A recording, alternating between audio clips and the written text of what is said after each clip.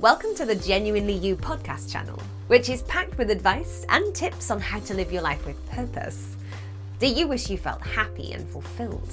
Are you feeling stuck, wishing things could be better? Are you ready to take some action and create the life you want? To start living an empowered life, you need to recognize and make full use of the power and freedom that comes from being genuinely you. Your host is Gina Gardner, a #1 best-selling author whose whole life has been about supporting people to achieve personal empowerment, helping people just like you recognize that they can.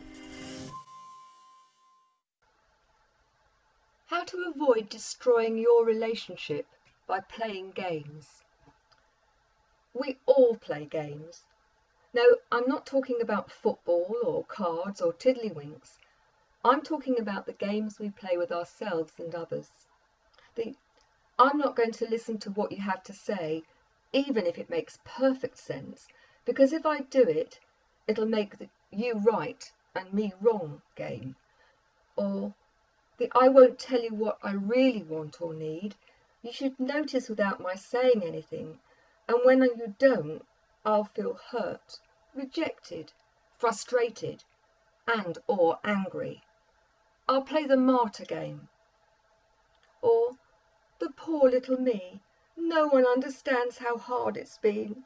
It's the all right for everybody else game. Or when people ask me to do things, I always say yes, even though I really don't want to do it. But then I feel resentful or angry because I don't feel as if I have any choice, or that's the only way I can feel I have any value game.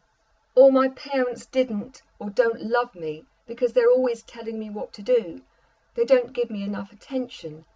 They gave my brother or my sister a better deal than me, or they're always criticizing game. Or my boss is a bee, he's always on my case game.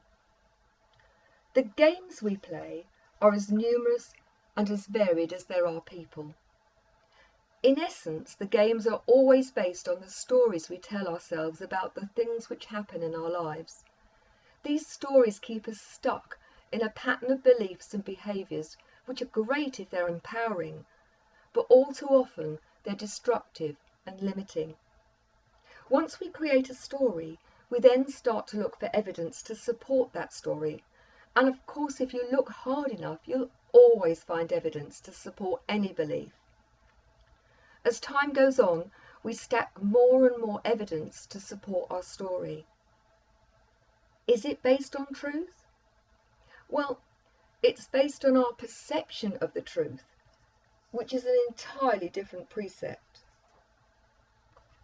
In reality, our perception of the truth can be empowering, neutral, or destructive. You can choose to see your partner as neglectful and uncaring, or as someone who's driven to work unreasonable hours because of the needs which drive them, or the need to support the family and pay for the things that you enjoy. The amazing thing is that as soon as you give up the need to play the game, magic can happen.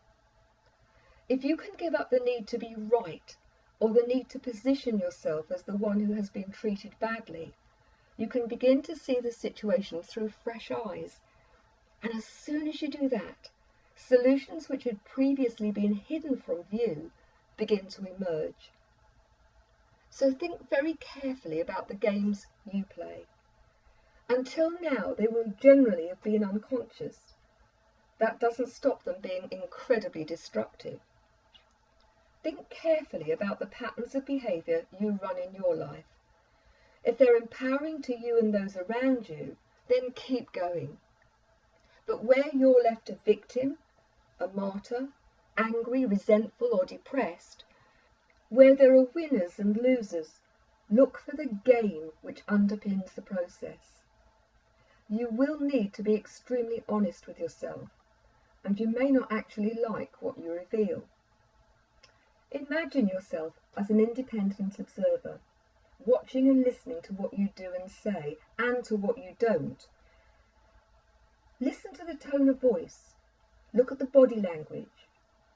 Be conscious of the feelings which precede your actions, and also those that you actually experience in the aftermath. What we often find is that early experiences have been triggered by something that other people have done, and it takes us back to being that 5-year-old, that 7-year-old.